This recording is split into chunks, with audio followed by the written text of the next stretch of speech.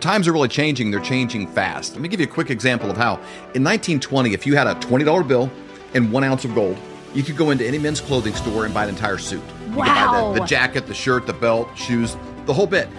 Today, that $20 bill, what's it going to get you? Not much. Maybe the socks, maybe a handkerchief, but the 1 ounce of gold could still buy you the entire suit at any men's store in America. That's the difference. That's what inflation does to your dollar. It's a deflating dollar caused by inflation. Now today, that's happening faster than ever. You need somebody that you trust that can help get you out of a fake currency and into something that's going to keep you safe. And we know a guy that has 2 PhDs by the name of Dr. Kirk Elliott. We have known him for over 25 years, and he's someone we completely trust. You need somebody that you can get a hold of, somebody that's going to be there for you to get back out of it, and then maybe back into the stock market, maybe back into something else when things settle down. But right now is not that time. You need somebody that you trust and somebody you can call and make those worries go away. That's exactly right. So you can go to flyovergold.com, fill out your information for a free consultation, or you can call 720-605-3900. Do it today. You'll be glad you did.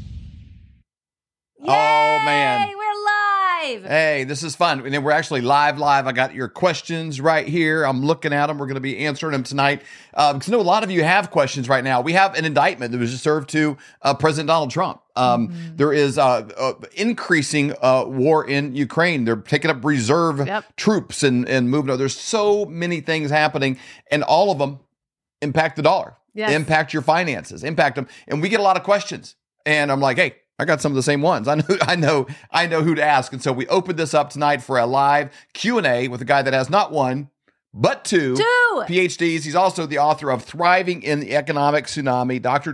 Kirk Elliott. Welcome.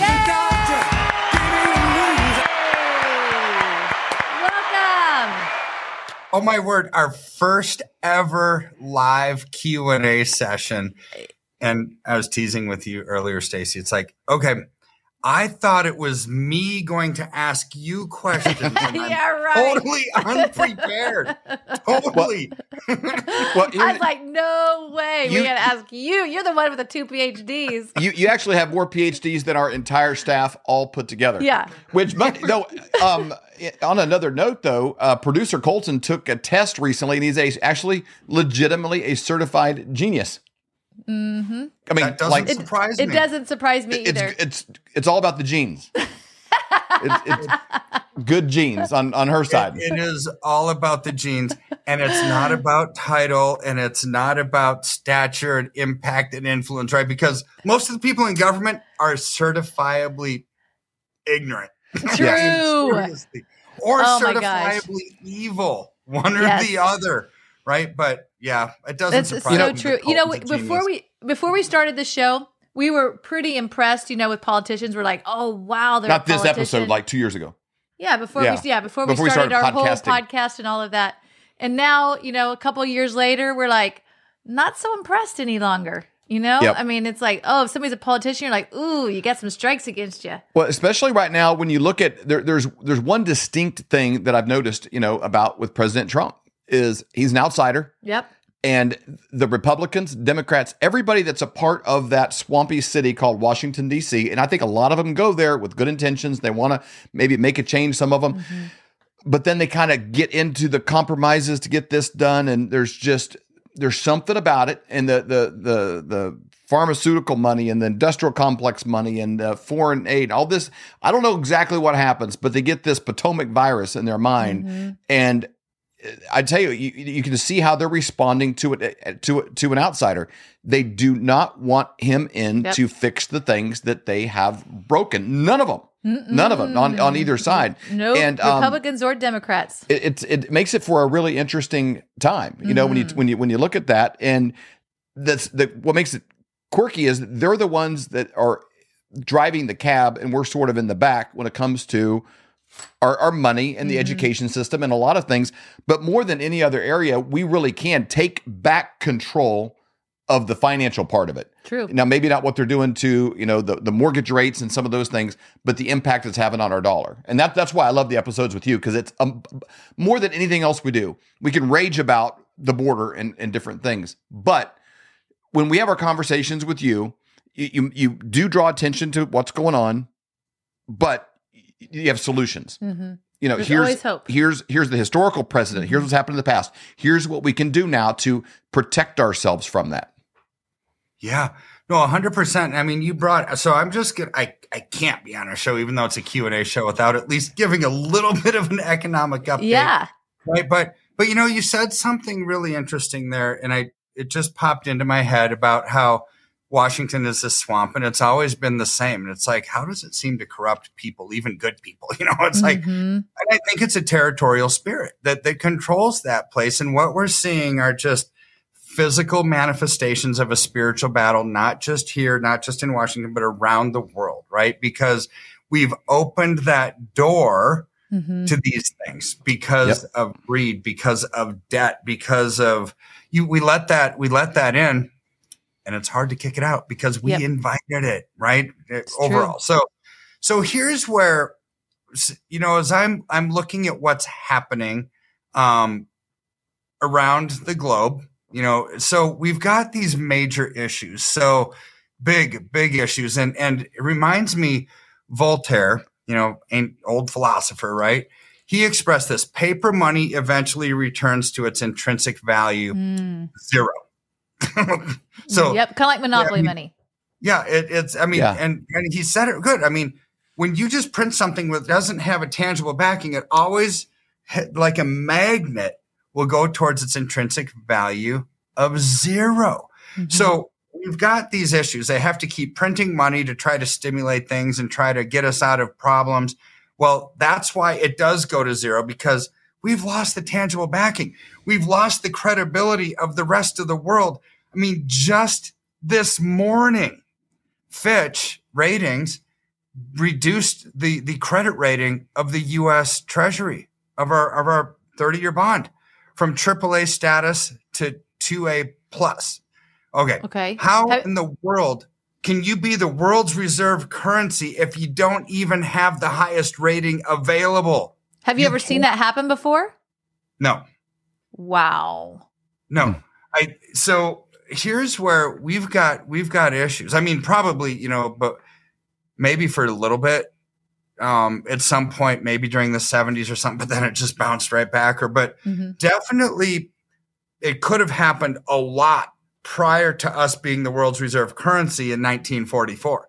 Because when you have that, you have built-in demand. That's part of the algorithm, is how much demand do you have for your currency? How much debt do you have? What's your propensity to pay it off? Well, we've had a huge propensity to be able to pay off our debt when there's built-in demand from petrodollars and everything else, right? So now the rating agency is saying, you don't have as much of a propensity or ability to pay off your debt. This is wild. So now we've got a bank crisis, right? And borrowers will default and banks will go bankrupt. Okay. I don't like to be so dogmatic about things usually, but this to me is like, it will. Borrowers will default and banks will go bankrupt. Why?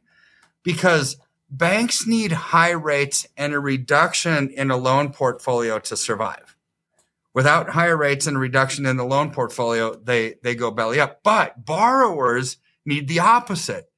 Borrowers, both commercial and private, need lower rates and more credit to survive. The absolute opposite. So where are they going to meet? You can't just meet in the middle, because that's what we've got. Right. So either banks are going to survive and everybody else fails, or everybody else wins and the banks fail. There's not a good result to that, right? But what is going to happen here, this dilemma without solution ends up with both sides losing. borrowers will default and the banks are going to go bankrupt, right? So here's the framework that we have before we go into the Q&A. So we've got global debt, and this is like a perfect wealth destruction scenario, right? It's like global debt has gone up 80 times between 4 trillion in 1971 to 325 trillion in 2023. That's interesting. The 1971 was a big year. The World Economic Forum started that year. That was a big year. There was a lot of things. The song Imagine. The worst song ever written came out that year. The most annoying song ever written. With the Catholic Church that looks like a snake inside that building. That's what the year that was built. I mean, crazy. So World Economic Forum started, but everything happened that year. The big thing economically is Nixon closed the gold window. So now that was basically made the US dollar completely fiat, right? So not even countries could trade back and forth with gold. He closed that. So we then just started printing without discretion. But then what allowed us to continue to do that was adding the petrodollar in 1973. So big year, right? Went from 4 trillion to 325 trillion in 2023. But what are we going to do moving forward by the year 2030? This is only 7 years away, right?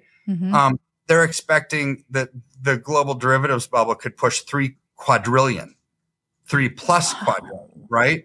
So high interest rates and high inflation leave to sovereign, which is country debt defaults and private debt defaults.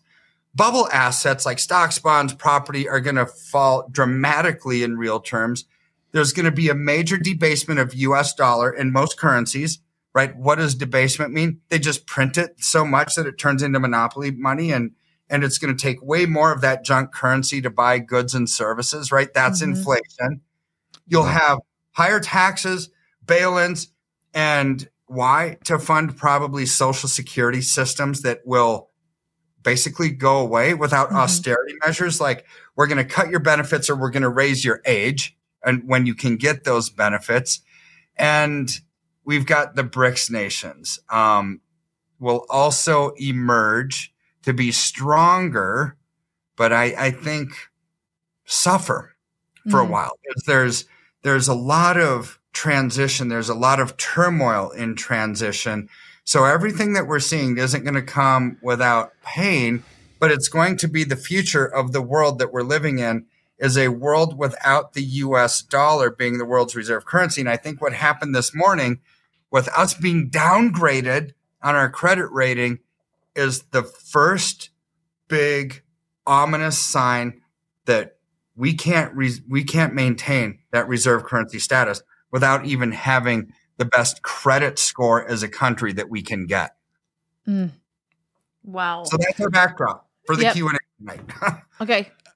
Man, well, we got some answers. This is fun interacting with you guys here. Normally we don't have the laptop here watching it.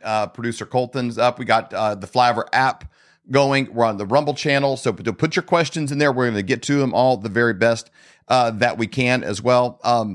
Also ask you guys, if you're on the Rumble one specifically, please give it a like and follow on that channel. We're trying to get that to a place. It's taken about 2 years to get where we lost our last YouTube channel, there in that 80,000 range. And so kind of help us kind of combat that and participate here on the Rumble side, and we can do more of these as well. So George Cook, we got so many of you guys that we answer questions with online, and now we got you here live. So Kirk, let's start with here. Is there a safer option for banking? What's the safest option for banking when it comes to daily expenses and bills? I think a lot of people are nervous of banks in general, and I know here in Kansas City, you go to the airport, you go to a lot of places, you can't even give them this. Can't give them cash anymore. They don't even accept it, as a currency. It has to be something digital.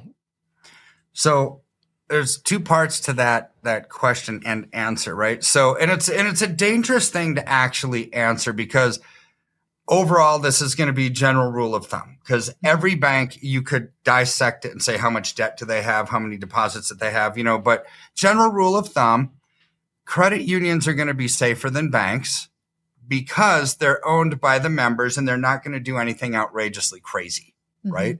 So So because they have to answer to them, they're usually locally owned.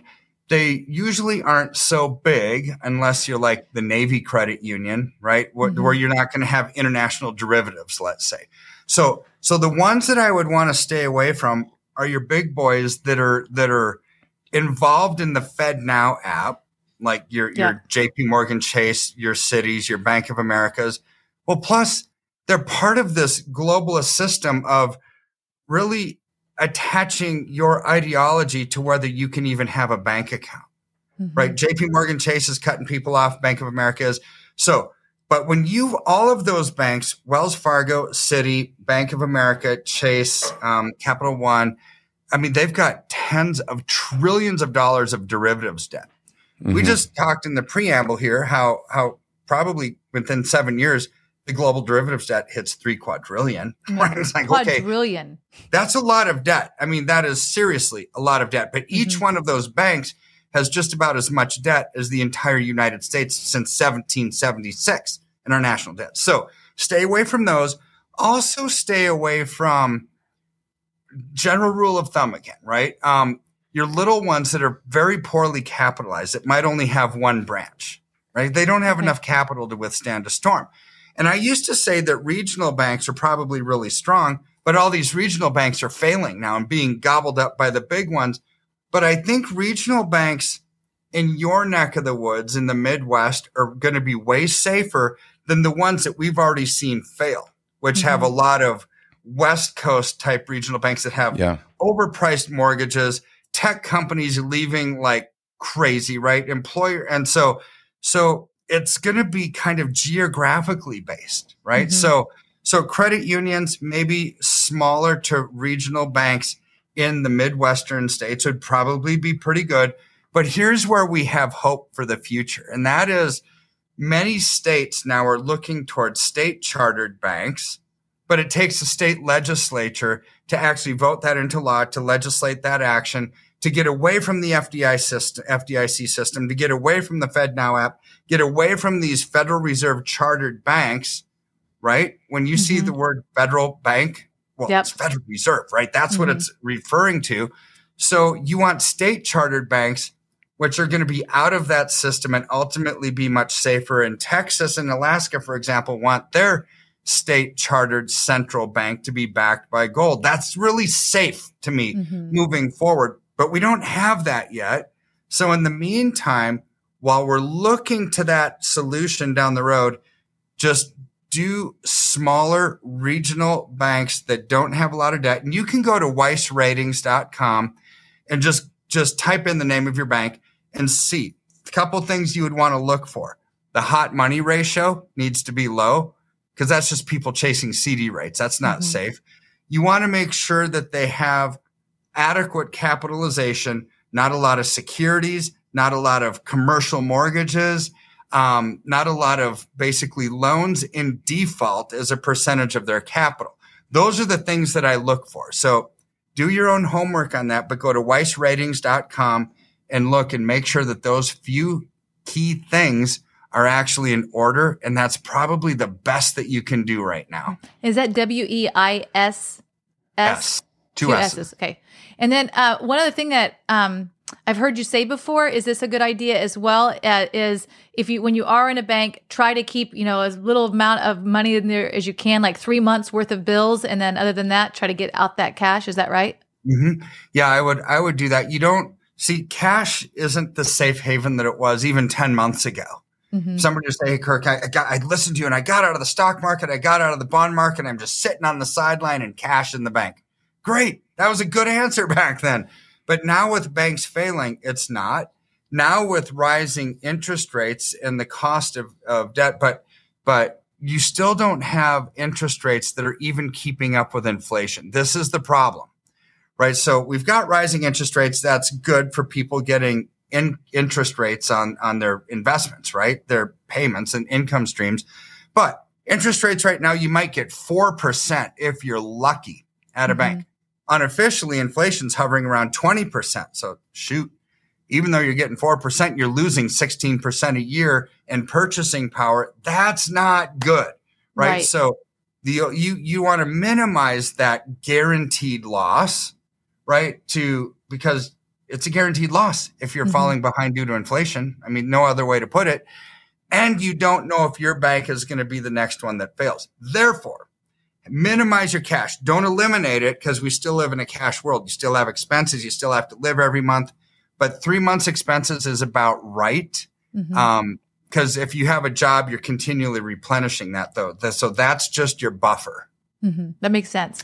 If you're jumping on and you missed the introduction, if you want a free consultation with Dr. Kirk or his team, you can actually just go to flyovergold.com, fill out your information, and they'll get back with you for a free consultation, or you can call 720-605-3900 to get that free consultation with his team.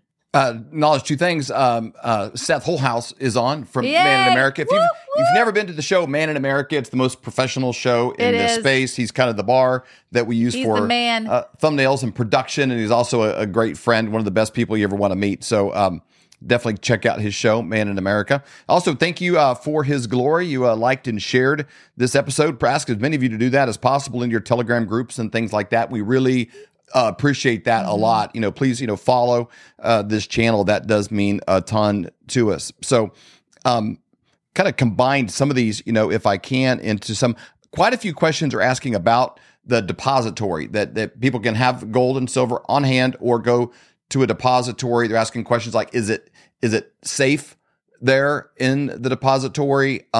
Is there a way that they have another person ask a question? And some of you guys on your names, it's hard on here because they're just letters. It's not really like, Bob Smith.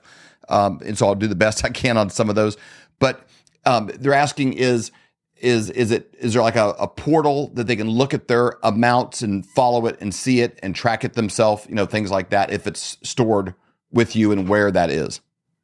Yeah. So if you have metal stored in your IRA, for example, at the depository through the IRA, company's custodians portal, you'll have online access every single day, right? Every single second of every single day. Dangerous thing to do. Watch your portfolio every single second of every single day, because it will drive you bananas, right? It just will. But now outside of your IRA, if it's stored, so the answer is yes and no. So the answer is ultimately yes, because the depository solution that we use, Texas Precious Metals Depository, which is the best depository in the country, they're putting together our own portal for our clients. It's going to be very easy to read. It's going to be amazing. And we're probably about 3 weeks to a month out from that being ready for everybody. Cool. So if you were to say it today, it's like the answer is no. A few weeks from now, a month from now, absolutely yes. And it's going to be amazing and simple to read, simple to understand, simple to see what you've got, simple to see what your value is.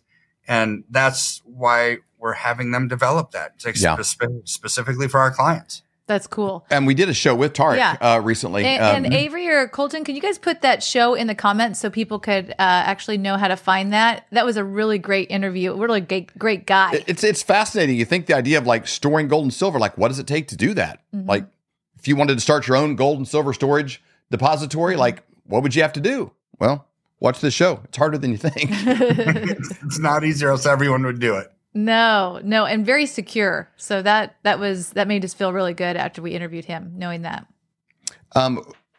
Okay, George Cook, what about buying land with natural resources? With gold, I think that says with natural resources. Maybe does that mean with gold and silver? It says, what about buying land with natural resources, or natural resources on the land that you're buying? Maybe that's what he's asking. It could be either. I'll try to answer both of those questions so we can answer George's question, right? So having land with like oil royalties or something on it would be amazing. Having land with a pond or a river on it, so you can have fish, right? You can have a water source. Now you're talking Seth Holhouse language here. Yep, right? exactly. So that would be great. Right now, using precious metals to buy land, not so easy if you're but unless you find a private owner said, I'll trade you the land for some gold or silver. That would be amazing. I'll do that, but I think you're talking about trying to find land that's income producing somehow, cattle ranch, oil producing, gas producing, something has a sustainability option to it would be very smart, right? I think buying real estate for growth right now is kind of dumb, right? Because in a rising interest rate environment, not many people can afford to buy land for cash or a house for cash, right? So the days of watching HGTV and all these flipping shows, those are over for a bit. Those are great when interest rates are coming down and you can put a little sweat equity into a house and sell it, 3 weeks later for, big, huge gain. That's pretty much over because people can't afford to finance their houses right now, especially in a time when banks are running out of liquidity. We talked about this on an earlier show, but for all the new people that are watching from some of these, networks and distribution channels that you are promoting to, the Federal Reserve last week came out with a number, 722 banks that are on the verge of an absolute collapse. Why? Because their capital has been reduced by over 50% due to losses. All their available capital being diminished by 50%. Anybody else who would say that in their own personal finance will say, okay, we got to file for bankruptcy, babe. We're about done, right? But this is the case with 722 banks. Look at the mayhem that was created when you had 5 banks fail. 5. Yeah, exactly. I mean, imagine 722. Or imagine even further, Martin Weiss at Weiss Ratings saying there's 4,243 banks on the verge of failure. It's like, oof. So having something that you are going to hold on to for long term, real estate for a long term hold is going to be great. Just don't expect to sell it anytime real soon because I don't think people are going to be able to afford it.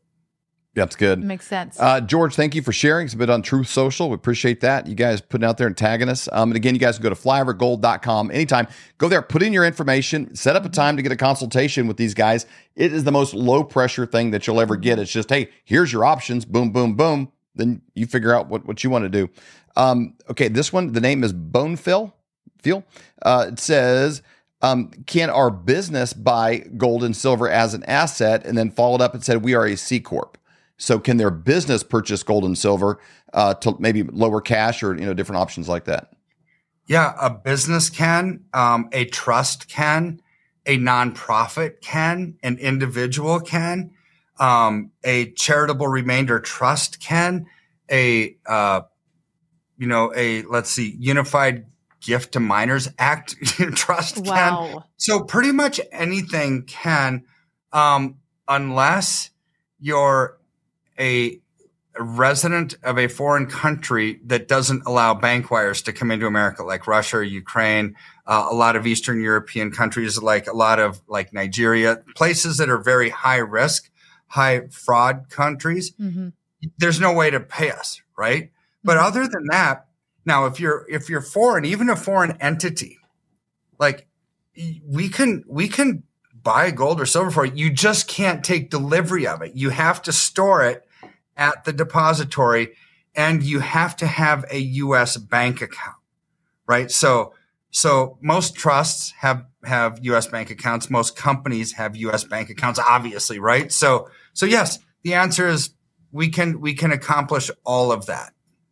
Cool. There's probably another quick question based on what you said earlier, but is the Strata depository safe from confiscations? Again, we kind of go into that a little bit on that episode there with Tarek, but I think what they're referencing is, back in the day, the government got so tight, they came and took gold and silver, so. Yeah. So clarification on that, Strata is not a depository. Strata is an IRA custodian that uses the Texas Precious Metals Depository. Dan Peterson. Thank you, Dan, for the question. Thank you, Dan. To store their metals, right? So 2 different entities. So the question is, can people get into the Texas Precious Metals Depository, the government, and confiscate metals? The answer is the government can do whatever the government wants to do whenever the government wants to do it, right? Unless there's opposition, right? Right. So ultimately, that's the right answer, is the government can always do whatever they want to do. Now, the reason why, and people ask me this all the time, what about force majeure? What if they show up at the depository in Texas with tanks and armored carriers and say, we're going to raid this thing? Well, then, Tarek actually explains this on that show that we did. It's like, they're going to make it as difficult as possible. There's going to have to be legal teams involved. It's not really just going to happen, right? And they'll lock it up. They'll just leave and say, try to get in, right? Try. It's the most secure facility in the country. But here's where I want to take that one step further. The government confiscated gold in the 1930s. Why did they do that, right? They did that because at the time we were broke, dead dog bankrupt. Well, we are now too. However, back then gold backed our currency. If you look at a 1 ounce piece of gold that said $20 on it, $20 face value, it was equivalent to a $20 bill. Well, after World War I, the U.S. was bankrupt and Roosevelt was issuing war bonds and said, hey, America, be good Americans, bail us out, invest in these war bonds. Like, I don't want to invest in war bonds. I got gold, right? That's backing our currency. But he said, fine, I'll force the issue. I'm going to confiscate gold so you have no choice, right? So today it was illegal for citizens to own gold, basically until the 1970s, right? Then, but countries still could until Nixon closed that up. So now gold or silver are just things. They're just investments. So not tied to a currency. So you're not going to have that issue. Also, because they're just investments, only 2% of the population owns physical gold. Only 0.9% owns physical silver. So I'm not saying that I don't think the government's ever going to confiscate stuff. They do it through taxation all the time, right? So, but through a bail-in legislation, which they put into effect during the Obama administration under the Dodd-Frank bill, right?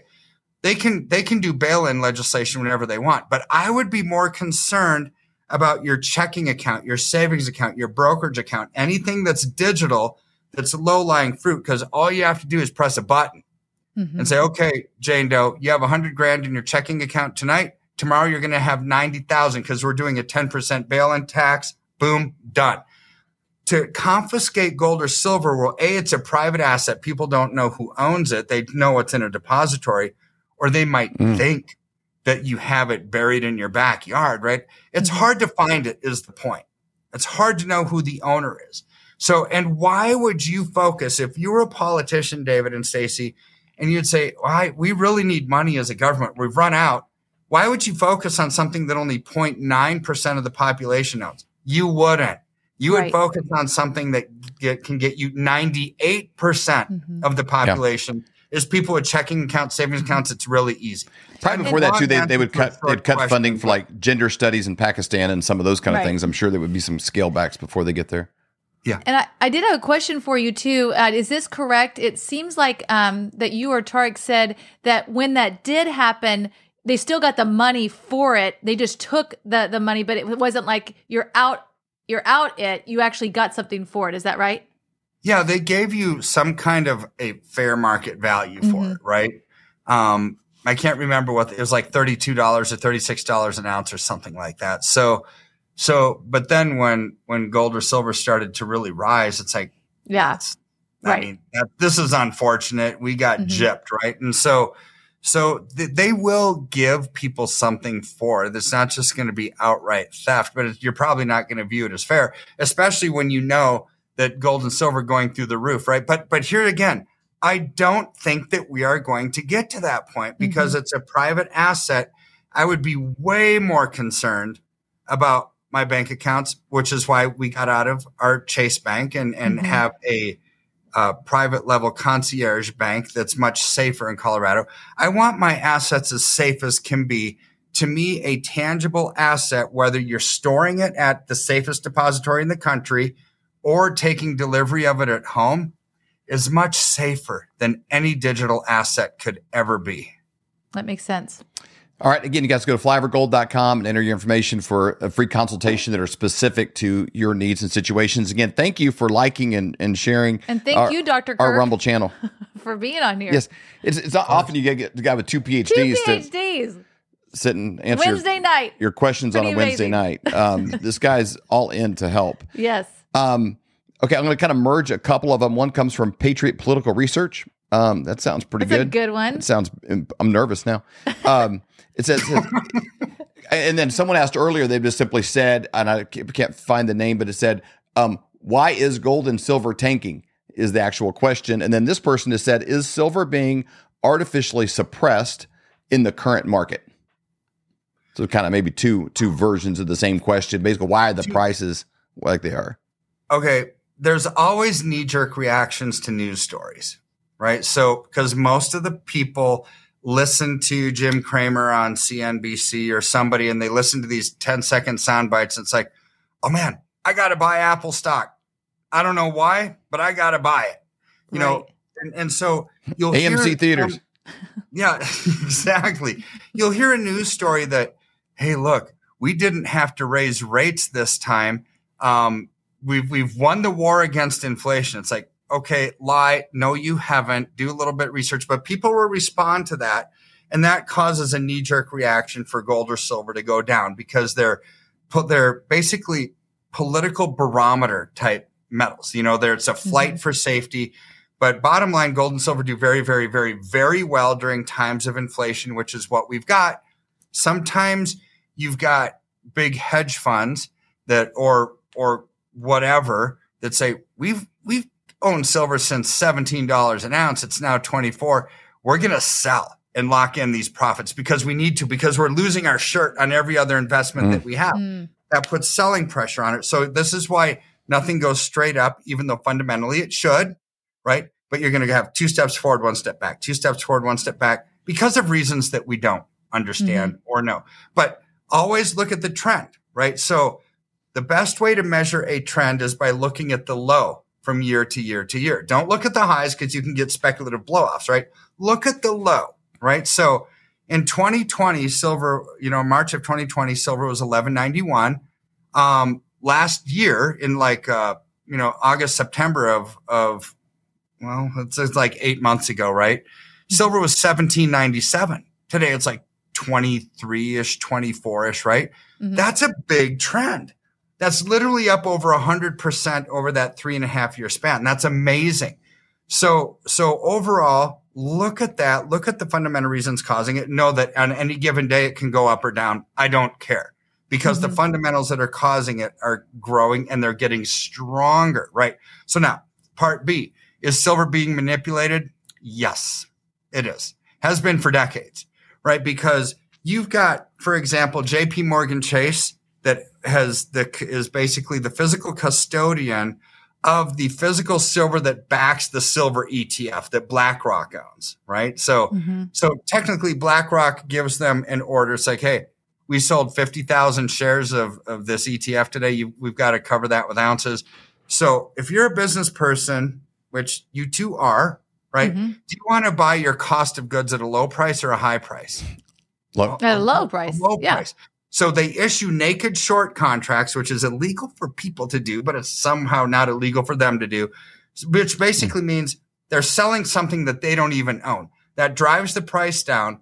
And then what happens? They gobble it up. They gobble up physical silver at the lower price. That creates demand and the price goes up. And then they say, oh, it got too high. Let's issue more short contracts. The price goes down. They buy more silver. The price goes up, right? So this game has been going on year after year after year. But yet we're still seeing silver go from $11.91 to 24 in 3.5 years with manipulation.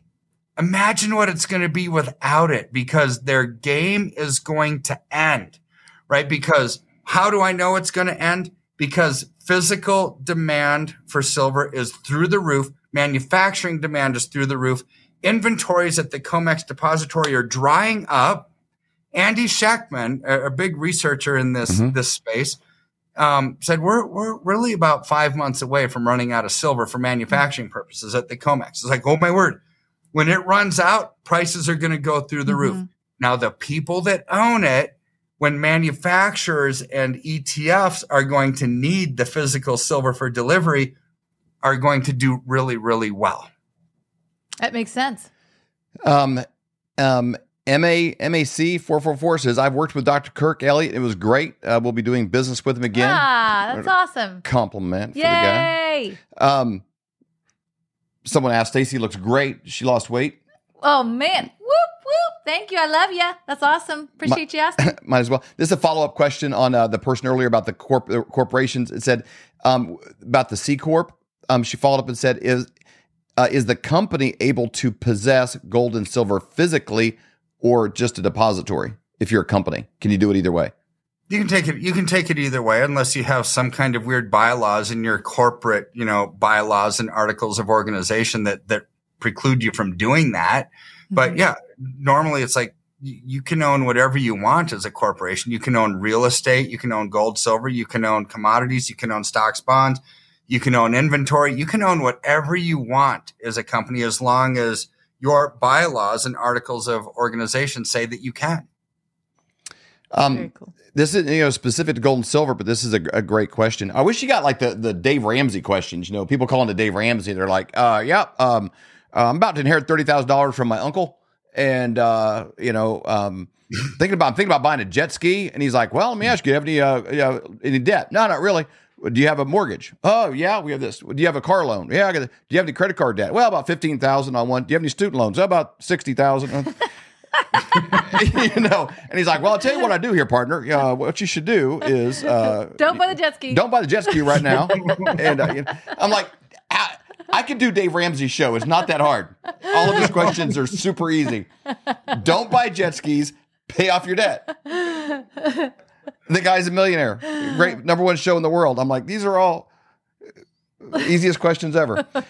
This person said, should I pay off? I have a $200,000 mortgage.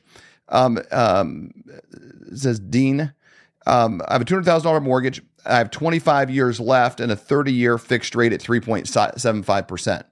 I don't think anybody's going to get a 3% mortgage for quite some time in the future. No. Mm-hmm. So what do you think on that? This is what I would do. I would not pay that off, because now take that back. I would pay it off if the investment that you would basically use that money for is not growing faster than 3.75%.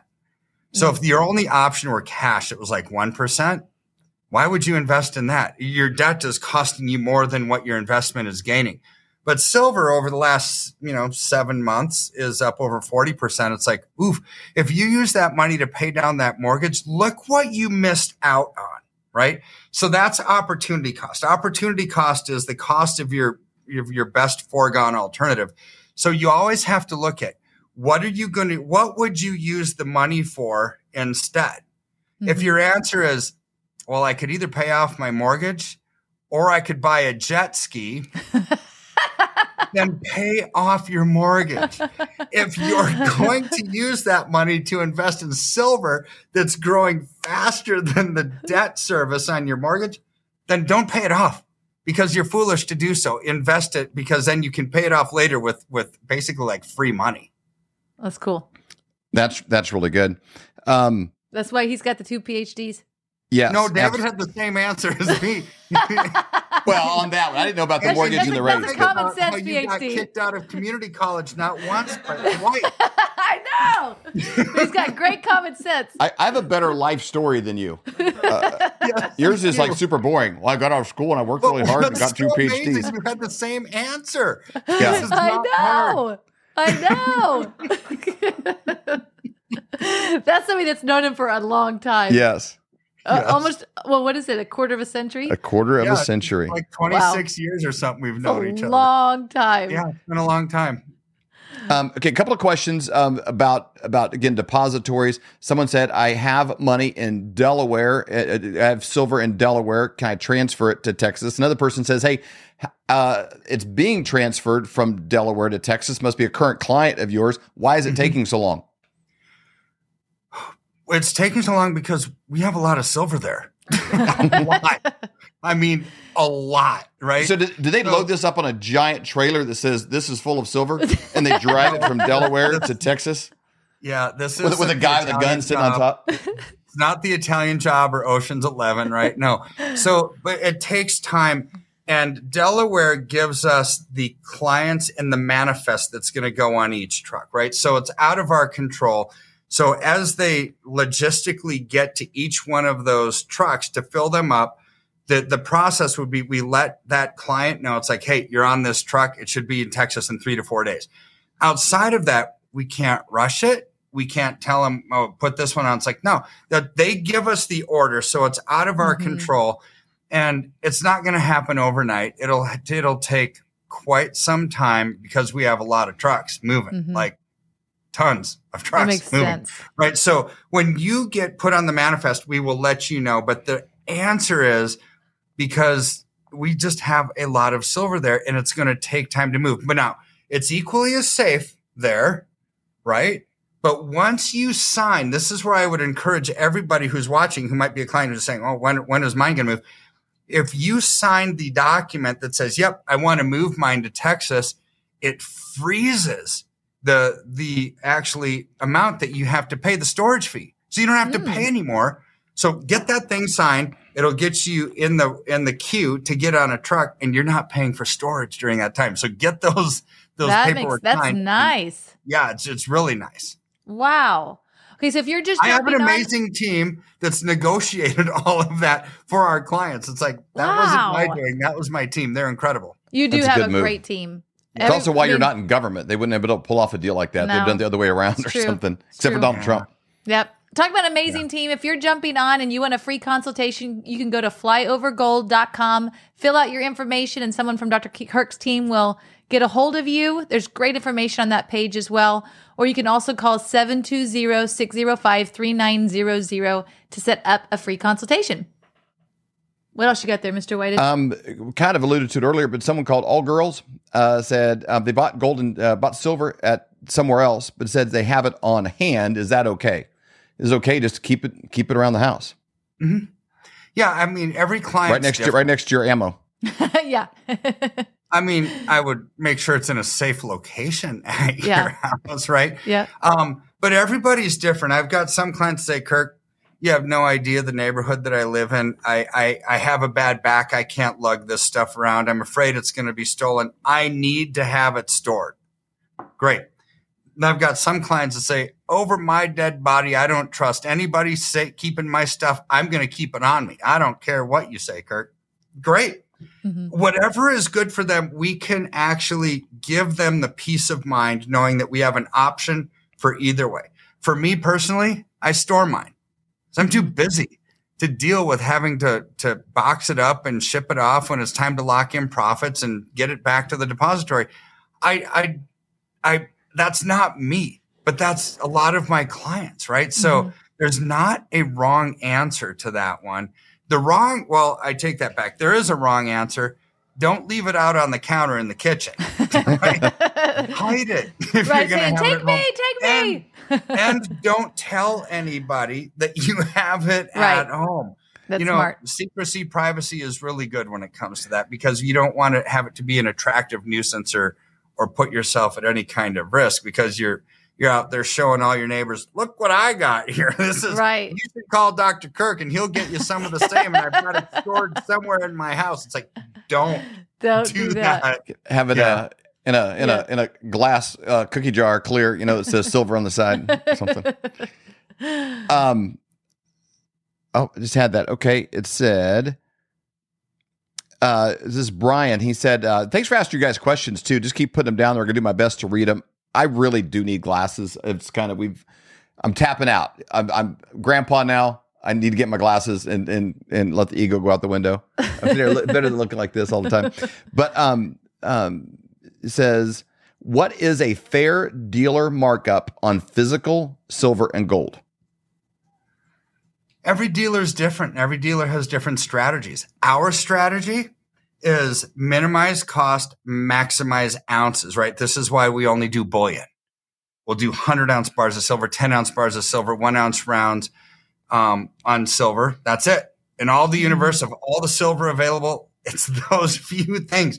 And on gold, 1-ounce gold bars are kilo bars, right? So our fees are 8% when you purchase, 0% when you liquidate. The liquidation side is huge, right? So here's what that number equates to with silver being about $25 an ounce. You shouldn't spend more than, depending on the size of the bar, $27 to $29 an ounce. And with silver being in that $24 range. See, that's ours. So if you're put that into comparison, if you're spending more than $30 an ounce for silver, it's too much. I mean, I don't know what's fair What's fair is, do you like the transaction that you did? And are you comfortable with the price that you're paying? What I'm telling you is what our charges are, 0% when you liquidate, 8% when you purchase. With silver at around $24, you shouldn't spend over $30 an ounce. That would be too much. So if you paid more than that, ask yourself, was it worth it? Right? I mean, so there's not really a good way to answer that. But I don't like collectibles. I don't like semi-numismatics. I don't like things with stories, because historically I've been doing this for 29 years, never recover from it. And so I like maximize ounces, minimize cost. With silver at 24, where it is time of this recording, if you're more than $29 an ounce, you've overpaid, in my opinion. And it is significant that you don't have that on the tail end, because that's where all the money is made. You know, you're going to make a lot more money when you go sell than you did when you bought, you know, and so, man, you don't have any commission to pay on the tail end. Well, yeah. And there's some firms that really like collectible stuff. And there's clients that like collectible stuff. So I'm not saying that those companies are wrong.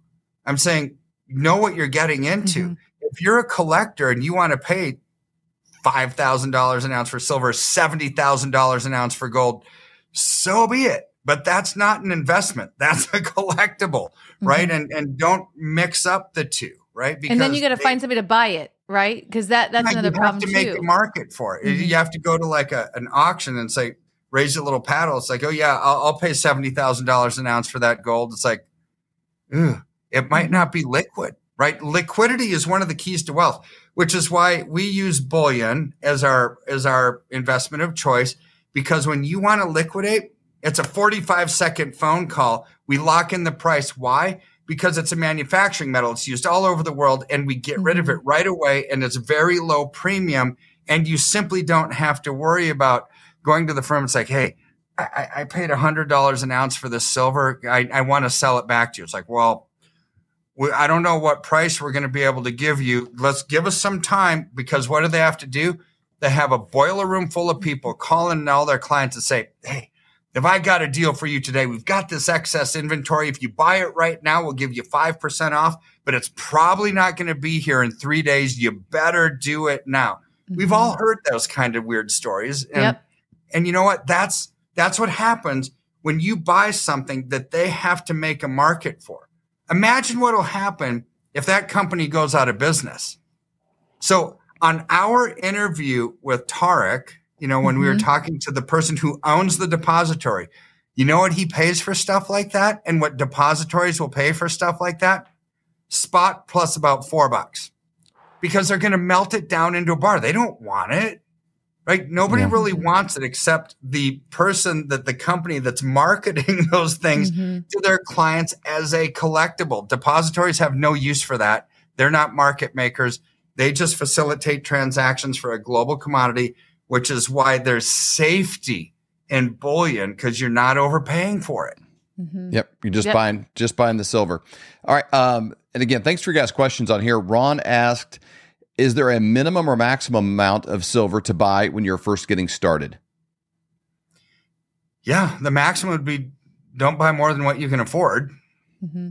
Or the maximum might be, if you're a quadzillionaire, it's like, I just bought all the silver in the world. Right? So there is a maximum. Minimum, I would Mr. Musk. say. Yeah. I mean, technically, I don't have a minimum, but logistically there is, right? Because you're taking delivery of this stuff. Don't buy one silver coin. I mean, really, the depository charges free shipping. They don't charge shipping. Ours doesn't, right? So, but they lose money on anything less than $500. Really, they do, because they have workers and they have very low margin. So I tell my clients, it's like, even though I technically don't have one, really I do. And it's $500, because I don't want the depository to lose money on small transactions, because it does. They have labor. They have to box it up. They're paying for the shipping, all of that, right? So, so I would say on silver, nothing less than 500. And on gold, well, 1 ounce of gold is $2,000. Right. So you're not going to cut it in half with a hacksaw. So I would say a couple thousand on gold, and really, to be fair and honorable to the depository, which is doing an amazing thing by not charging for shipping. Don't do any less than $500. If you don't have $500, then save up until you do. Makes right? sense. Save up $50 a week or whatever you can afford until you can get to that point, and do it in $500 chunks, because it's not hard to get into silver. But the key to wealth is consistently adding ounces to your position and just watch what starts to happen. Compounds. All right. Beachy Gal said, so if the sellers are taking fiat cash to sell you gold and silver, what are they doing with it if the fiat currency is going down and is worthless? Well, they're getting a lot more of it, right? So as currencies collapse, it takes more of that worthless currency to buy valuable goods and services. So that's inflation, right? So today gold is $2,000 an ounce, let's say, but the fiat currency continues to diminish and we've got inflation. And so a year from now, maybe you get 4,000 of that worthless currency. So what you've done is you've basically insured yourself against a collapsing currency by owning a tangible asset, because you just got double the amount back, right? When you sold it. Now, if you were to just kept that fiat currency, well, you had the $2,000 that you could have bought in gold. Well, now it's worth half. It's like, oh, man, now it's only worth $1,000, right? But that doubled the cost of this gold. The value of it got you twice as much. So this is where, don't look at gold or silver necessarily as an investment, even though it is. Look at it as an insurance policy against a collapsing dollar. You will get whatever the legal tender of the land is when you sell it. It's going to be the same if you have a stock, a bond, a mutual fund, a house, or you're, receiving money for groceries if you're a store owner. You can only transact business in whatever the legal tender of the currency is across the board. And when you own gold and silver, you're just going to get a lot more of it because it's a very good inflationary hedge. It's your insurance policy. Very good. Can you address a little bit? We've got this video going around from last week's MMA fight with the CBDC smashing the US dollar guy. I don't know if you've seen that or not. It's kind of funny. But everybody is pretty focused and concerned. A lot of stuff about CBDCs. How does having what and the BRICS nations with that? How does having gold and silver protect you from that? Because it doesn't stop it. So what benefit is there to the individual for having gold and silver versus dollars as the world's moving towards? I'll try to be short because my amazing team yelled at me before I got on here. So, Kirk, you better not have long answers. It's like, okay, this is one of those long answer ones. Man, right? You're the owner of the company. You have 2 PhDs. This seems we're just a big extended family here. And they tell me what I should do sometimes. So CBDCs are a digital currency that they know everything about you. And in their own words, it's programmable money, which means they can reprogram who the owner is. They can reprogram the time value. Like, it expires on December 31st. Use it or lose it to stimulate the economy. After that, it's worthless. They can cut you off from buying or selling if they don't like your ideology. We've seen this over and over and over again, from Nigel Farage to Dr. Mercola, to them bragging about this is what it's all about. The United Nations, the World Economic Forum, the Bank for International Settlements have all said the same thing. The Federal Reserve says it's the new definition of money. They added a new definition, is social control. Ideology will divorce you from your money in time. And we're already seeing that. This isn't a future. This is now, right? Yeah. So what are they going to do? Anything that's a digital asset, easy to identify, but they are going to basically tokenize or put together anything that's not private. Real estate, even if you own it, you don't really own it in America because you still have to pay property taxes. Try not paying them, they'll take away your house, right? So anything that has a title, property tax, any kind of knowing, they will compartmentalize into this packet that's no longer immutable. They can change the ownership of it. Gold or silver is a private transaction. You take delivery of it. It's not part of the system. To me, it's the ultimate get out of the system kind of a currency you can use for barter if you need to. You can take delivery of it, but it's not a digital asset that's easy to get to. So that will protect you in a large part, right, from this system that's coming. Now, if you need it for barter, we've got a really bad situation on our hands because society has completely collapsed. And I hope and pray that we never get to that point. But if we don't, you just have silver as an amazing investment that's growing. If we do get to that point, you have something you can barter with, which is amazing, right? Now, the other option outside of that is to petition your state legislators, because they will answer the phone generally if you call them, or they'll call you back. U.S. congressmen and women or senators, they're not gonna. They could care less, right? Plus, they have a lot more constituents. Your state legislators, they will call you back and petition them and say, we want a state chartered bank that's outside of federal control, like they're doing in Texas and Alaska. Make it happen, or I'm not going to vote for you next time, right? Yeah. So hold their feet to the fire so we can have sound, accountable, transparent currency again in this country like the founding fathers wanted and envisioned, not some kind of banking cartel that's run by people who aren't even elected officials, just somebody that has a job at the Bank for International Settlements or at the UN or at the World Economic Forum that's basically, you know what, when you think about that, a few hundred people around the world are dictating what our future is going to look like for the billions of people, right? It's like, oh my word, this is so weird. But yet those are the two things you can do to try to outsmart them at their own game, own physical assets like silver that's used for barter, and petition your state legislators to actually charter a state chartered bank in your state. I love it. Something I've heard you say before, because obviously a concern with the CBDCs is, could it be the mark of the beast that we read about in Revelation? And you've talked about before that when you read that, that's not the only option to get the mark. Can you touch on that? Because I think that is really important. When we had you in studio, you were talking about that. And I think that was really important.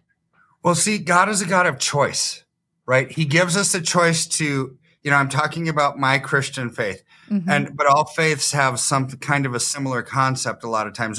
But for mine, we have the choice to accept Jesus or not. There's benefits of accepting him, consequences for not. We have the choice to sin or not sin, right? Benefits or consequences. So God is a God of choice. He didn't create robots. So when we talk about the mark of the beast, where it says it's going to force all men, women, and child to take this mark, or else you can't buy or sell. What's inherent in that? It's a choice to take it or to not, right? So when you have that system, what God would be telling us is, don't take it. Right. Right. So what if the government says you can't buy or sell without this mark? There's going to be alternative systems that come up because God always has a choice for his people. I believe if there were no choice, then God wouldn't have put it in there, right? Because why? Why even warn his kids? Right. To not do it. Right. Yeah. So there's going to be an option. Now it's not going to be easy. Ooh. We're still here. Our studio lights go off every night at this time, so that's just it'll be on 1 second. Go ahead and keep going. Yeah. It freaked me out for a second because I thought you got raptured. It's like, oh no. Yeah. Her for sure, man. I might. What did I do? We're talking about the mark of the beast, and now you're gone. Or we're now part of the witness protection program or something. Government raid, FBI coming in. If they do, I'm such an idiot that Stacey, swallow this. Hurry. We're going to take something to joint with us. All right. Yeah. So God gives us choice because he didn't create robots, right? We have this freedom of choice. They're not going to make it easy to reject it. If you want Social Security, you better take this, right? If you want your government expenditures, you better take it. If you want any kind of debit or credit from us, once we force you to spend all your money because we have a time element to it, well, then you better take the system. But there's going to be alternative systems, barter, state chartered banks that are going to be there. I full on believe it because God is a God of love. He's a God of grace. He's a God of mercy. He's never going to give us more than what we can withstand, right? Yep. With his power, we can do anything. Without him, we can't do squat, right? So that's pure humility is when people say, I can do anything with God. Well, don't be so proud. It's like, I can, right? Because he's God. Yeah. Right. But without him, I can't do anything. That's the ultimate humility. And I know that we will be able to withstand this storm with him because he is going to give us the courage, the boldness, the creativity, the wisdom, and discernment to get through it. And that's why I say he is going to give us a choice of something. Not saying it's going to be an easy choice. It's harder to believe than not to sometimes, right? But yet the benefits are so amazing with him. And this is where I'm excited about the future, because in our weakness, he's made strong. And I would rather have the king of the universe, the creator of everything, strength and my weakness, because that puts me in a much better place. Yep. So true. Rolling on here, live TV. Also, we've got about 1 or 2 more questions, then we're going to have to let you go. If you're just joining us, you go to flyovergold.com for a free consultation. You can just put your information in there. Someone from Dr. Kirk's team will get a hold of you, or you can call 720-605-3900 to set up that consultation. And thank you to all of you that have followed the channel and given us a follow in there. Thanks, guys. I can't guarantee it, but there's a good chance that when you do that, all your hopes and dreams will come true. It may or may not. I don't know. I can't promise that. Don't hold me. I'm not liable. All right. I'm going to combine a couple of them. Again, got Patriot Politics here. With the progression of inflation and other financial policies, how does Dr. Kirk Elliott see silver's growth path? And a couple of other people said, kind of, what do you see as a ceiling or kind of a projected? I don't know if you want to paint yourself in a corner with this, but as a future for silver. So I'll answer that because I answer it every single day, and I'm basing it on historical patterns, right? Because this is what it's done before. In 2011, silver went from like $12 an ounce to $48 an ounce because of the same fundamental forces we're seeing now. That's a 4 times increase. So we're starting at 25. So I think we're going to hit 75 to 100 in the next 12 to 18 months. I don't think this is a lifetime, right? I'm very comfortable with that because of the supply chain disruptions, the low inventory, the high demand, the BRICS nations meeting August 22nd to back their currency with gold. There's a lot of fundamental forces causing that growth. Now, you listen to other economists in our sphere who are very smart people that have algorithms that make sense to them. I just want to be more conservative. Like Bo Polney, great friend of ours, Big Sweird, think, okay, $400 to $2,000 an ounce. It's like, so here I'm going to pray. Dear Lord, I pray that I'm wrong. Exactly. And Bo is because right. That would be amazing, right? We're all cheering on Bo, man. Go.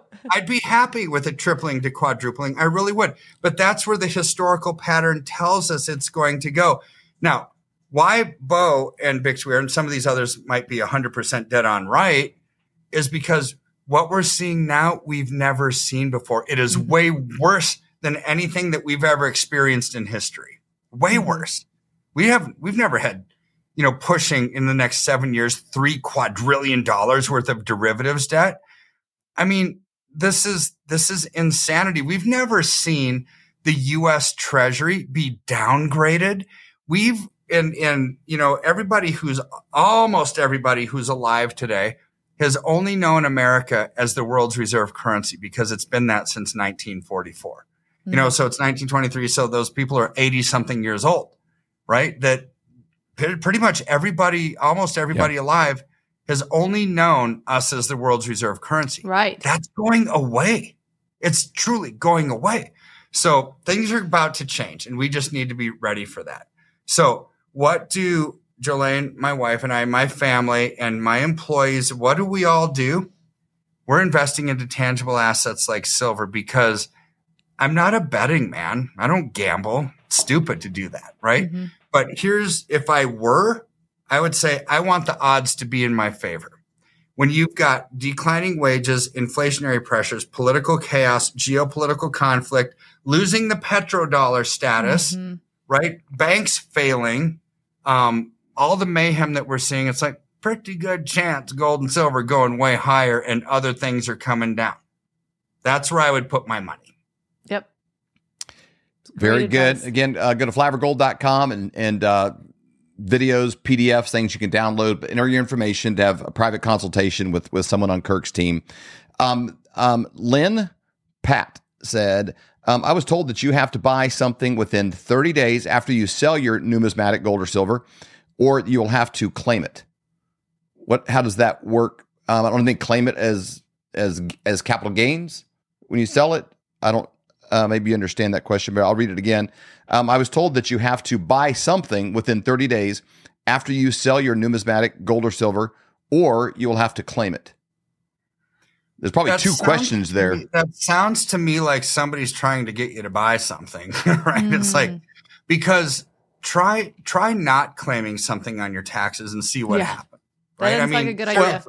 Unless your last name is Hunter Biden. Has capital gains, you have to pay your capital gains taxes unless it's a 1035 type exchange, right? You're exchanging a similar income producing property for another one, right? So, but here's where what they're angling at is, oh, you're going to sell something like a semi-numismatic and go into something else. You have 30 days to claim it. I think that's what somebody is telling somebody.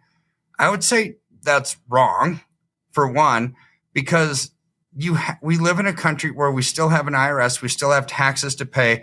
You don't pay your taxes, you're toast in an audit, right? I mean, seriously. So never try to avoid those kind of things. You just have to do them. It's like, I don't like paying them, but we do, right? We have to. Now, let's say another prayer. Pray that the IRS gets abolished under the next presidency, right? And we go to a national fair tax, right? That would be really cool. That would be amazing. But that would be amazing. But until then, we've got capital gains. We've got income taxes. We've got this stuff. Don't try to avoid it because it's just not right. It's not moral. It's not ethical. Even Jesus said, pay Caesar what's due Caesar, right? Yep. Don't pay any extra. I know I'm going to get rotten tomatoes thrown at me, but I'm trying to tell you what the law is, and you can't avoid it. And he got it out of a fish's mouth. How can I do that? That'd be incredible. Give me a coin out of a fish's mouth, pay the taxes. That'd be awesome. Yeah. Cool miracle. All right. Logical Son says, if I've taken all my savings investments out of the banks and investment firms and purchased gold and silver, how will I know when to reinvest precious metals back into cash or stocks or bonds? Well, if you're doing business with our firm, because I will tell you, and I'll suggest that's a nice thing. We have weekly videos, economic updates to all of our clients. I let you know what I see politically, economically, socially, spiritually, what you should be careful of, what you should be joyful about, when to get out of Dodge, when to reallocate, when to do whatever. That's our goal, is to do this journey with you. Now, if you've done it through another company, I can't answer for them. They're probably going to make a commission when you buy, a commission when you sell, and forget about you in between. You're on your own, right? But that's not how we operate. To me, here's when we're people over profit as a company, the transactions to me are like the necessary evil in a weird sort of way. You have to buy to get into a trend. You sell to get out of one. They're necessary, but life happens in between those bookends. This is where the relationship is more important to us than those transactions, because if you're not at ease, if you don't have peace of mind, it's going to affect your sleep, your health, your relationships, all kinds of stuff. And we take a much more holistic approach to the investment relationship between you and us, because we really want to partner with you and melt away that financial anxiety. Like anything in life, if you don't have a relationship, you're not going to trust. I don't care if it's a marriage, like between Joe and I, or you and David and Stacy, right? If there's no communication, there's going to be no trust. The same holds true for a business relationship. It holds true for an investment relationship. It holds true for politicians. If they're not communicating with the voters, you're not going to trust them, right? So communication is key, which is why we focus on that in between those transactions. That's phenomenal. This is basically for me. Can you explain, because this took me a few times hearing it from you, then when I got it, it was like, it cooked my brain. the gap between gold and silver, and why silver now and why it might be gold later. About that ratio, because gold's like 2,000 an ounce, silver's like 25. So what that gap is now, what it's been historically, what it should be, and why silver, and then the flip into. I mean, I could care less which one we go into. What tells me which one we go into is the ratio between the two. Historically, it's 20-1, meaning if you multiply the price of silver times 20, it should equal the price of gold. Well, it doesn't. Silver's like at 25, multiply it times 20. Well, gold's more than $500. So right now the ratio is like 83-1, which that tells us one of two things. Either gold is overvalued or silver is undervalued. Well, how do we know? What causes gold or silver to go up? Unsustainable debt, inflationary pressures, political chaos, geopolitical conflict. We've got all of them. So gold is not overvalued. It's going to continue to grow, which means silver has some catch up to do. So here's when silver outperforms, like it's done since Biden occupied the White House, and even over the last year, silver's almost doubled the rate of growth of gold. So it's catching up. So that ratio in time comes down to 80-1 to 70-1 to 60-40, right? When we get to 40-1, as silver outperforms, we'll sell a portion of our silver. And in this example, it's come in half, which means if we sell it and we go into gold, I get you 2 times as many ounces of gold then as what I could have purchased for you today. Then it comes down again, 40-1, 30-1, 20-1. Ooh, at 20-1, we've halved again, which means we double up our ounces of gold yet again. Now, at that point, we're 100% into gold, right? Because we've gotten out of our silver, and now the ratio goes in the other direction, and we can compound your ounces going in the other way. So it's also why it's good. You don't charge a commission when you sell it. Yeah. So question for you. Even with an 8% cost of ownership, let's say we were able to double your ounces of gold for basically free, right? So minus 8%. So you were up 92%. You're not going to care, right? For that service and for getting that, you got 92% ounces of gold for free. Amazing, right? And when I say free, it's not really free. You're paying for it with the silver. But when we leverage silver to get to that point, and silver outperformed, and if you could have started today with 100 ounces of gold and I get you 200 ounces of gold, where'd that other 100 come from? It's almost like it's free, right? But it's not. We just leverage silver, the outperforming asset, to get you to that point. I've been utilizing this strategy for decades, right? Because in 2002, when I started, right, before that, I was a stockbroker kind of a guy, but I was in gold. Then in about 2007, we moved into silver until 2011. At 2011, after that big year of massive growth, we got out of silver, went into gold again until the Trump-Biden election. Then we went into silver, and we haven't gotten out since, right? So there's a time and a place for everything. So you're basically saying if, say, silver's at $25, let's just theoretically say it went to 100, because easy math. It means it quadrupled. Gold probably won't quadruple in that same price. I was going to ask you that. Does gold kind of stay where it is a lot of times? It's like if silver went to 100, would gold be at 8,000? Well, we don't probably know. Not. I mean, the historical ratio would tell us kind of where it is. Where are we at? 40-1, 20-1, what? But generally speaking, gold's going to clip away at like 20-25% a year, right? It's going to be more of a steady eddy, where silver percentage-wise has higher highs, lower lows, and a shorter duration of move. Because it's a manufacturing metal, it has supply chain disruptions, all of that. Gold's not really a manufacturing metal.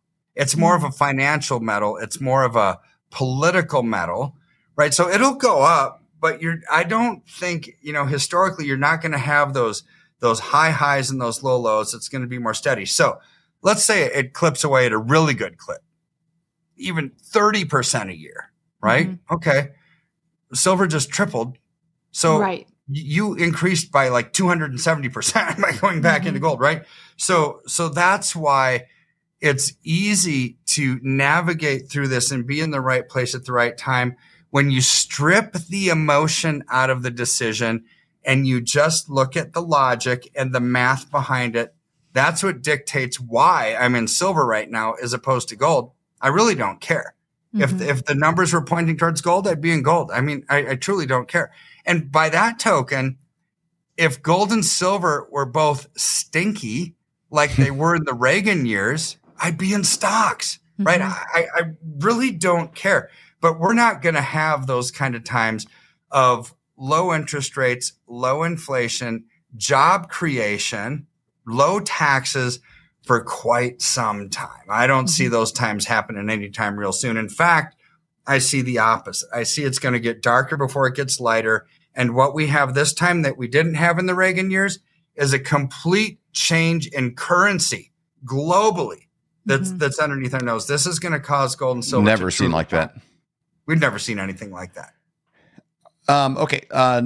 Probably the last question here, and I'm going to combine a few of them, but R. Willie Truther asked about, says, do you like Bitcoin as a hedge? Somebody asked earlier about XRP and XLM as current as cryptocurrencies. What do you think of those as a hedge against inflation and what's happening right now? And we'll end on that one. I think Bitcoin's probably the safest. Now, what I like about cryptocurrency is decentralized blockchain, immutable and non-programmable. You can't change the ownership, right? It is what it is. So that's ultimate privacy. Now, what central bank digital currency is the opposite. They know the source of funds, the use of funds. They know the owner because they control the data. So as central bank digital currencies come into the fold, much more, there's going to be a blockchain technology, a decentralized cryptocurrency that will come up as an alternative. So I'm not against the concept. I think it's probably what we're going to have. Where I think there's too much risk in them right now is we don't know which ones are going to last and which ones won't, right? So it's not that I'm against the concept or the technology behind it, decentralized blockchain. I don't know which one is going to last when they're demonizing every single one of them. Which one's left? I don't know. It's too risky at this point until we know. That's my personal opinion on it. People that know crypto that I talk to every single day, like Bitcoin, because I'm not a crypto guy. I can't speak to the technology behind it, but I know people that can, and they like Bitcoin, right? But to me, I take it as whenever the government demonizes it the way that they do, and they're going to tax it and double tax it and do all kinds of weird stuff that they're proposing. It's like, boy, I'm just going to sit on the sideline until the risk profile is diminished because I want to minimize risk and maximize our return. You could maximize return with cryptocurrency, no doubt, but it also comes with maximized risk. That's not a risk I'm willing to take with myself or with my clients. Now, how many managers and consultants and people are you up to? Because I know it's consistently grown the whole time that we've been working with you. And we went out to Denver a while back. That's how we met Tark from the depository. You know, got to hear them. We got to meet a lot of your team. I don't know how many there was. A big room full of people, and like people. Everyone. We just kept asking each other. Okay, there's a barbecue trailer not very far from where I live called Three Pigs. It's amazing. They got two trailers. They can hardly keep the second one going because it's hard to get employees. Yeah. And they're amazing. And it's so good. Yeah. I mean, it's like the best barbecue you've ever had anywhere. This guy smokes it himself, but he can't get an employee to man the trailer. It's like, it's hard to find employees in America today. You don't have to be amazing to run a barbecue trailer. You just kind of have to exist and like handle the transaction. That's it. It's hard to keep somebody there. Everyone that we met there is like the sharpest person, period. You know, truly, they're all the guys, the kind of guys you kind of hope your daughter brings home, kind of a guy. It's like, wow, these dudes are all like Boy Scouts. Your staff is amazing. How many people do you have working for you now that do the consults and scheduling? So employees, we have about 65, right? And it's hard to find them. I mean, really, I'm very blessed because I have the best team on the planet. I mean, I'm biased, but they're amazing, right? And so normally there's two ways to look at an employee, right? You can find somebody who has the utmost character and ethics, and that's amazing, but they might be dumb as a stump. Well, they've got what I'm looking for, except they're stinking not smart. So I can't hire them. I could have the which it smartest does here. You could like somebody a lot, but they really do have to. Yeah, they have to have some. Or I could have the smartest person on the planet that checks every single box, but they have no character or ethics. It's like I can't hire them either. So what I'm blessed with on our team that comes from decades of praying at home about our company, grandparents, family members praying for our company, praying for our kids, praying for, literally this is a reflection of prayer in our family and extended family and our employees, right? This is why we've got what we've got, right? So we have smart and character all in one. It takes a long time to hire somebody here because that's hard combo to find in today's world. Yeah. I wish it were easy, but it's not, right? So then you have the depository that we work with has their own shipping department that boxes everything up. And so basically they're almost like an extension of us because I don't have to hire them, right? Because they're outsourced. They work for the depository, right? And so we've got a lot. When you start to add all of that up, we've got a lot of people that are working on behalf for our customers, which is amazing. But internally, we've got about 65 employees. But in reality, we're much bigger than that because of the people that do stuff for us that aren't really on our payroll. Very cool. That really helps out a lot. One thing I noticed is we were just, we're standing around and talking during the breaks and hanging out. We'd meet somebody and talk with them, and they knew people that were customers of Flyover. They're like, oh, we love when Flyover people call, and we talk with them, and then come to find out how they started working. They're like, well, I don't remember all the connections, but it was like my mother was like a youth leader when Kirk's church was here, and they knew this, and then my cousin, knew. It's like everybody. It seemed like people probably can't even date at your company because they're all probably related somehow. Careful, he might be your cousin. You don't know. But everybody's kind of woven together one way. A lot of referrals, a lot of like tight knit people knew each other, referral, and a lot of people were involved in church. They were associate pastor. My husband does that. They were all connected in that way somehow, which was kind of cool. That was really cool. That makes it easier to hire when you already know the person through years of experience or connections from family members, connections from employees. A lot of the people we hired were clients. Our CEO was a client of ours before they started working for us, right? So I love Ashley that. was a client, then she became an advisor and she, excelled and she became our CEO. Riley, my daughter, founded the firm with us and what the company that Jolene and I started 13 years ago, what you see today didn't just happen. Nothing good in life happens by mistake, right? It was prayers. It was constant prayers. It was hard work. It was tears. It was times of joy. And my daughter Riley was our chief operating officer. My son Caden works for the firm. My nephews work for us, right? We have a lot of family members, which is why? Because I know their character and their ethics and they're stinking smart. Right? Because you have to have both of those. I don't care if they're family members. If you can barely fog up a mirror, you don't get a job for Uncle Kirk, right? So, Uncle Kirk. So truly, I'm just blessed. I'm really blessed because we have a lot of, but it's not like it's you're business owners.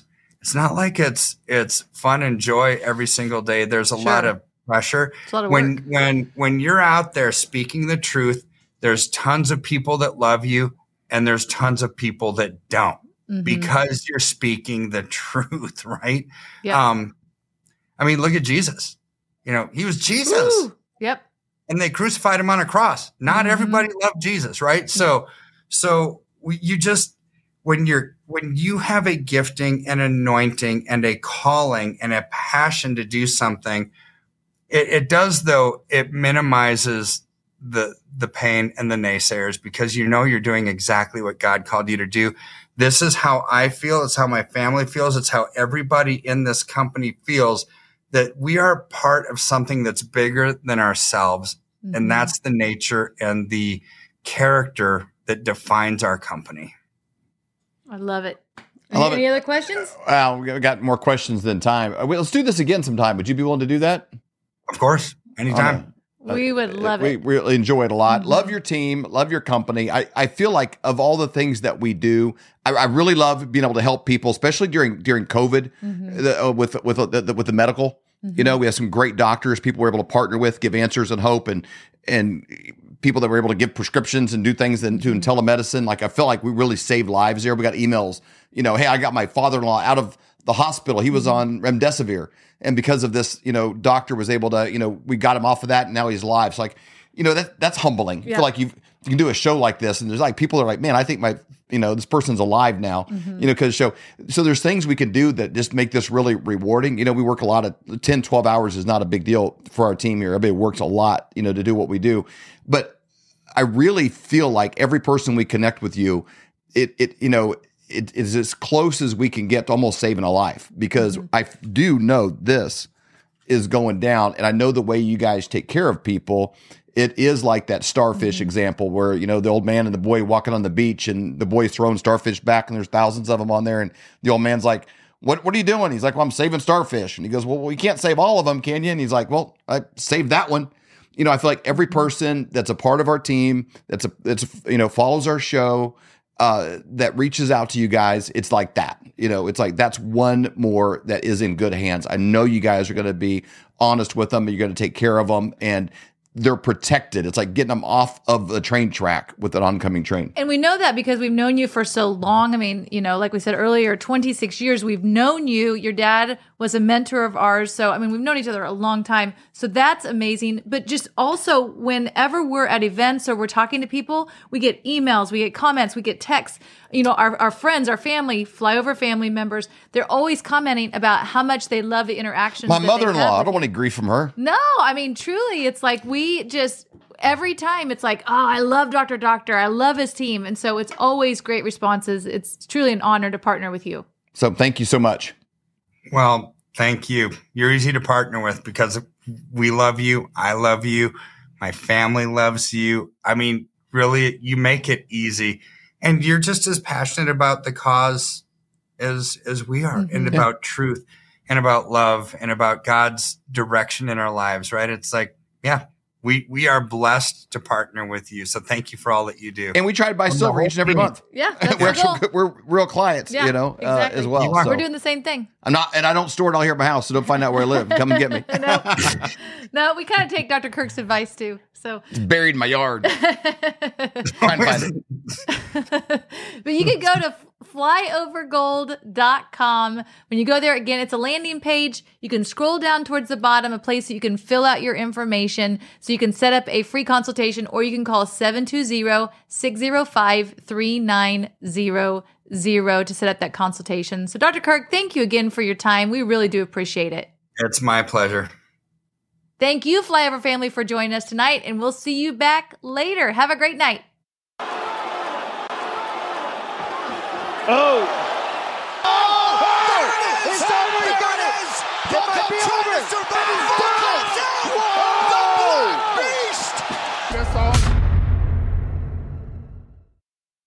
The We still don't see the bigger picture because the rabbit hole goes too deep. What's changed in your view of the beginning as you've gone down this rabbit hole? Chronologically speaking, Genesis 1:1 is not the first verse in the Bible. There was a world that once existed before Adam.